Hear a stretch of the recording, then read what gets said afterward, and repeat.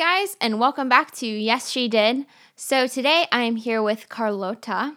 This is my last and final interview at EIA, and this was one of my favorite interviews that I've done so far. She talks about her journey, obviously through the program of EIA, and her journey of getting her PhD in engineering, and she talks to us about her idea at EIA, which was a solar panel company, and she also talks about her personal blog that she's doing and just her journey in life in the business world in general. So listen up, it's a good one. Hello everybody, welcome back to Yes She Did. I'm here still at the European Innovation Academy with another kick-ass woman, and her name is Carlota, and she's gonna tell us a little bit about what she's doing in the program and all about her and how awesome she is. So can you tell me a little bit about what you're doing here at EIA? Yes. Hello people, I'm Carlotta. I'm Italian and I'm living in Portugal since 3 years because I'm doing a PhD in materials engineering, and here in the program with my team we are developing a system to improve the efficiency of solar panels. We want to make the solar revolution. How are you guys different from regular solar panel companies? Well, we are not a solar panel company. First Okay. of all, we want to produce covers to sell to other distributors, and these covers have the advantage to improve the efficiency with particular materials. I'm working with it during my PhD. I want to bring my PhD thesis with industrial applications and stuff like this. So how long have you been working on your PhD? I started January 2018, so more or less 1 year and a half. Yeah. Yeah. So you're doing an engineering PhD. Yes. How are you living in the engineering world? It's difficult. I am the only woman and the only foreigner in my research group. So for the first time, I also discovered what is the meaning of discrimination. But actually, it's fun. I mean, I love staying in the lab and spending my whole time studying. I'm very nerd from this point of view. So it's difficult also to see the applications from the lab to the industries. That's why now I'm really tired about just be focused on the same things, and I want to go outside. Yeah. So can you tell me more about what it's like being a woman in a space saturated with men in engineering, and what keeps you in that space and still passionate about what you're doing, even though it's kind of tough? Yeah, first of all, the fact that I'm really passionate about what I'm doing, so I just stopped see what other people are thinking about me or my job, so I don't care. In science, in general, women are not taking if your appearance is too nice, like you are well dressed and makeup, they don't take you for serious. Like if you do a presentation and you are nice dressed, most of the people will not listen to you simply. On the other side, I hate the fact that women in science stop taking care about their self just because they are all day long in the lab. They don't have to interact with many people. So I don't know, I always fight with myself to take care of myself and not take too much care about the judgment of the other men that are working with me. Yeah. No, that's really interesting to hear. And so what we kind of do on Yes She Did is we're inspiring young girls to just pretty much take charge and do whatever they want to do. So do you have any pieces of advice specifically to give to these girls in these engineering spaces? Yeah, if I would have these advices before starting, it would be easier. So just go on your way and don't care about the opinions of the others. After all, you will receive judgments and opinions that you don't want for whatever you do in your life. So just keep going, and you already know you have to work the double to confirm that you are good, the half of a man. But don't care, if you are really passionate, just go for your way and don't care about the people. Yeah, and just stay motivated, stay passionate. Yeah. You know, have that grit in you, which is Yeah. really great, and you're hearing it from a woman in the space herself. So you're here at EIA, and it's really tough in EIA because you have to put a team together in like a matter of like a few days. So can you tell me about your experience, like just in the whole EIA program, putting a team together, team dynamics, like how people get along, building your product? Yeah, it's well, the day zero, which is the one we were supposed to build our team, I was a bit anxious but excited at the same moment. So I arrived, I put there my board, I wrote down my idea and whatever. And I don't like to speak very much with people. I mean, I like writing, I like doing YouTube videos, but when I have to speak with real people, I'm always a bit afraid.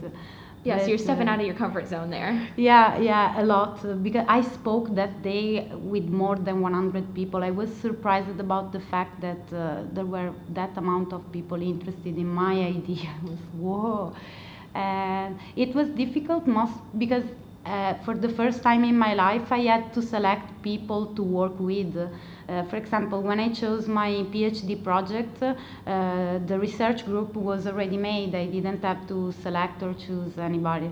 Here, I had to try to understand who was the right person, and after all, I was able to build a great team. I'm so happy about this. I spoke, with incredible people, but I was always trying to see if they were as ambitious as me. And one good advice: if you want to build a team, make a joke with the people. If they understand your joke, then okay. it's the right people. If you can't have fun with your team, then it's not the right team. That is actually a fantastic piece of advice, because building a company is really hard, and especially the first few years, I know from experience from the company that I work at, there was so many people coming in and out, just working on team dynamics and everything, and it wasn't until like quite a while down the road that we got like a rock solid team that really enjoyed everybody's company. You don't have to be friends with the people that you work with, but you have to get along with them enough to exactly yeah.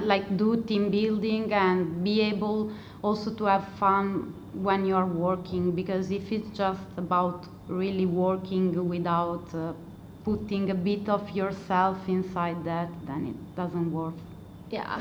Did you have to make any hard cuts about like who is on your team and who isn't? There was one guy that contacted me before the program starting. He was super interested in my idea, but then when I met him, he was too shy, like he couldn't speak at all. When I was asking questions, he wasn't as enthusiastic as me, so I decided to cut him, not because I didn't like him actually, but because I think that for him was better another team and not mine, because I wanted more enthusiastic people that have my same energy. Yeah. And I couldn't feel about him. This was the hardest cut that I have to do, honestly.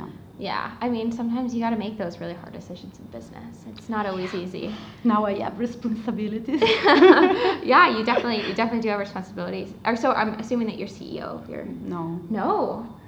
I am the Chief Marketing Officer. Okay. Yeah, in the last few years, I get passionate about marketing. I started studying and having small working experiences in it. So I said to myself, okay, this is the perfect occasion to escape from your scientific role for once, and also to do a meaningful experience about marketing. Wow. So you took charge and stepped away from being CEO, gave it to somebody else, which is extremely difficult to do, especially if it was your idea. So that takes a lot of courage in itself, and decided to take a different perspective and be a marketing person. I don't know. For me, it was kind of natural decision, because I knew that outside there are people that are better than me in business, in project management, and whatever. I just know that I'm really aware about what my capabilities are, and I didn't want to mess up everything just because I wanted to be the leader. It doesn't make sense. Yeah. And I found an amazing Brazilian guy to be my CEO, and I'm so satisfied about my choice to give to him this role. Really. No, that's wonderful. So you actually completely just stepped away and because you were so passionate about the idea. That's really, really amazing to hear. So what made you get into marketing? What inspired you to get more into marketing rather than step away from the science? Actually, I cannot recognize the moment in which I decided that marketing was something interesting for me. I just started to see, for example, the social networks dynamics, and it was for me very easy to understand how it was working. And I said, oh wow, I can really do something with it. And in fact, I started with my blog. I have this blog from so many years. And so I started to do a Facebook page, a YouTube channel to make it grow. And I discovered that I really like it also to put in practice, not just the theory or the dynamics of marketing. And it's funny for me. We launched our marketing campaign yesterday. We are obtaining great results, and like I'm so happy because I'm having fun. Like I couldn't, from day zero, I couldn't wait to arrive to this day to launch the marketing campaign. So I don't know, it's just funny for me, and and I understand how it works. So it's very satisfying when you do something that you like and that you can fully understand. Yeah, no, I mean, it definitely is. You have to find your zone of genius in everything that you're doing. The spot that really makes you feel like you, which is, it's awesome to hear. Yeah. So so you said you had a blog and you have a YouTube channel. Yeah. So I work in influencer marketing and it's a huge growing space. So what are your blog and YouTube about?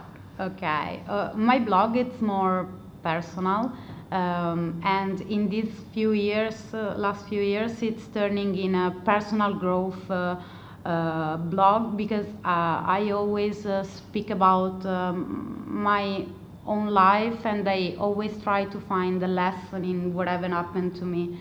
I used to call it the blog of the failures because I realized that I was writing in that blog just when I was frustrated or sad or whatever. And when I realized this, I said, okay, no, I don't want to transmit this to my audience, to the people that are reading it. I want also to say, yes, I was frustrated, sad, and whatever, but then I've done something that changed my life, and now I'm better, and I really want to communicate the fact that, that you can change your life after all, and that you don't have to do great things to change it. Just be happy, which seems like obvious, but for me, for example, people need to hear that. Exactly. Sometimes people say, I don't feel like I'm fully living my life, or I'm not satisfied, but actually you just need to start living your life and understanding how. So my blog is about it. About my YouTube channel, it has just 110 maybe subscribers, so it's not that popular. And I do random videos about my passions, like I do reviews of books. Sometimes I spoke about philosophy, like there is the most popular video in my YouTube channel. It's a 40-minute video about Nietzsche. Okay. Yeah, and I don't know, I put in my YouTube channel whatever passed in my mind. I couldn't find really a direction to give to the YouTube channel. I mean, sometimes you don't really need a direction if you want to just have something online that represents you. Yeah. And it seems like that's kind of what you have. Yeah, it's like a personal box in which I can share my opinions and create interesting discussion. After all, what I'm interested to, it's also to create interaction between the people, make them think about the things and not just letting pass from their eyes without keeping attention, or just discuss about it. Why not? Yeah, so I mean, it seems like that you want to have an impact on other people. What made you actually, you were like, okay, I'm going to start a blog? When did you make that decision? Like, was there anything specific? Yes, it was 2010, and it's a while. Yeah, it's a while, and